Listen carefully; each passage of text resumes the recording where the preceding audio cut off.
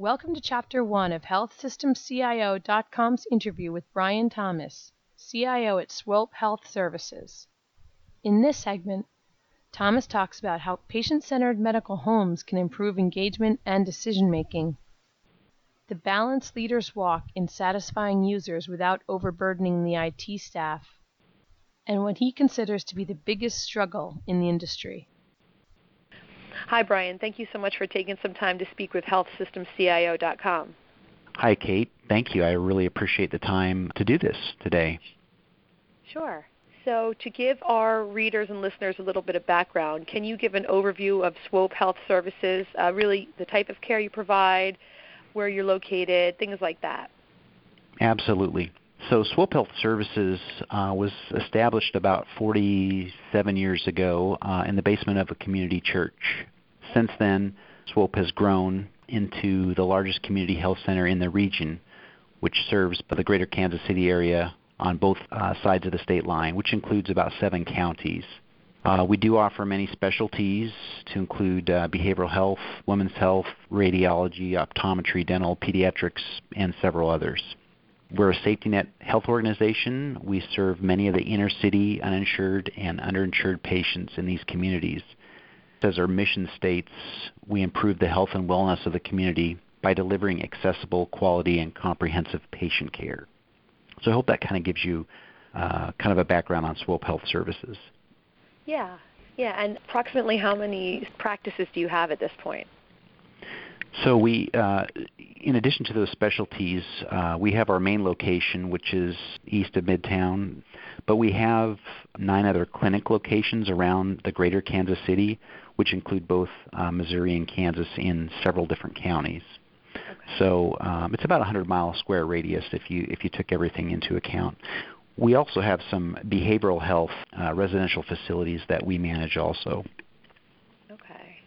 And are you affiliated with any hospital systems? We are not. Many of our trading partners across the greater Kansas City area, many of the hospitals that we have here, we work with, but we are independent. Or I might add that we are an FQHC, or a federally qualified health center, so some of our funding does come from the federal government. Okay. And now you're CIO, so could you just give kind of a brief overview of really what are your primary responsibilities in that role?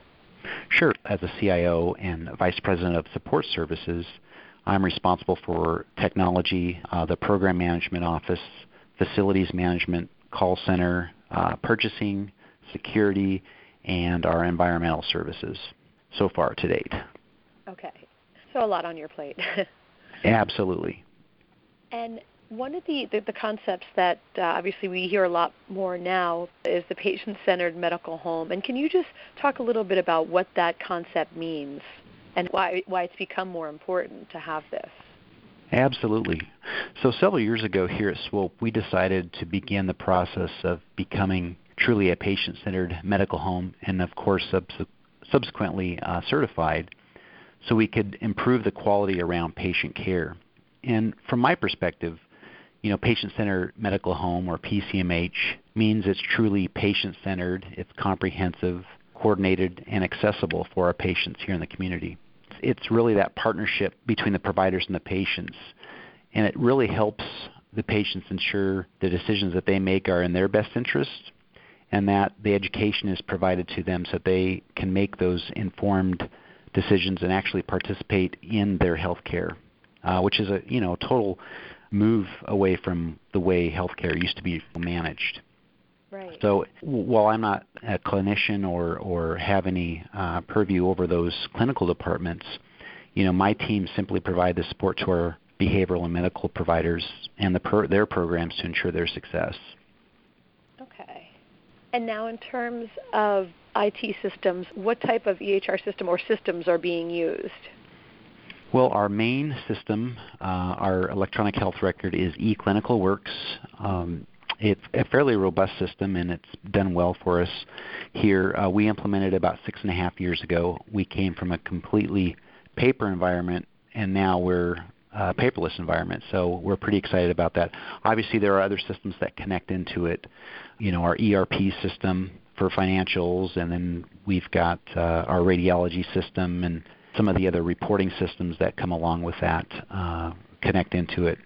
So again, we're just continually improving the system, adding new capabilities, integrating other data connections, and assisting with improving the clinical workflow from a HR standpoint. Right. And when it comes to improving that workflow, what type of process do you have in place, or how does it usually happen where you get that feedback from the clinicians and incorporate, if you can, changes? Since I've been here, we've built just a phenomenal team here, and as part of the strategic plan, we've built a medical informatics department that works hand in hand with our technology department and our medical providers. Obviously, the definition of insanity, keep doing the same thing over and over, expecting different results. Well, I'm all about the customer experience, as you know, and when you start hearing the same issues surface over and over and over, you can't just address those one at a time. You have to start looking forward at integrating other technologies or connecting to other trading partners within the system here to give not only the better customer experience for the patient, but also for your providers who need things to be done more efficiently and more accurately so they can provide more quality care, but time with the patient. Right. So is the process, there are certain physician leaders who are in the medical informatics department who provide the feedback? Yeah, it all started out when I first arrived at Swope, just like any organization. You got to kind of get into the trenches and really understand and hear what the customers are saying.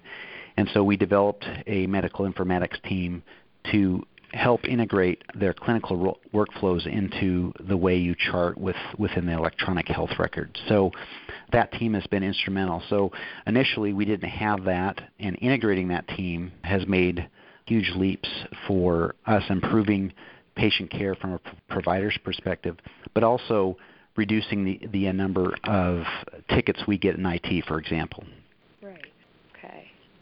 And it always seems to be a pretty fine line as far as wanting to increase satisfaction, improve workflow, but not making too many changes. How is that something that you and your team are able to balance? Well, I learned early on in my career that if it's not broke, don't fix it, right?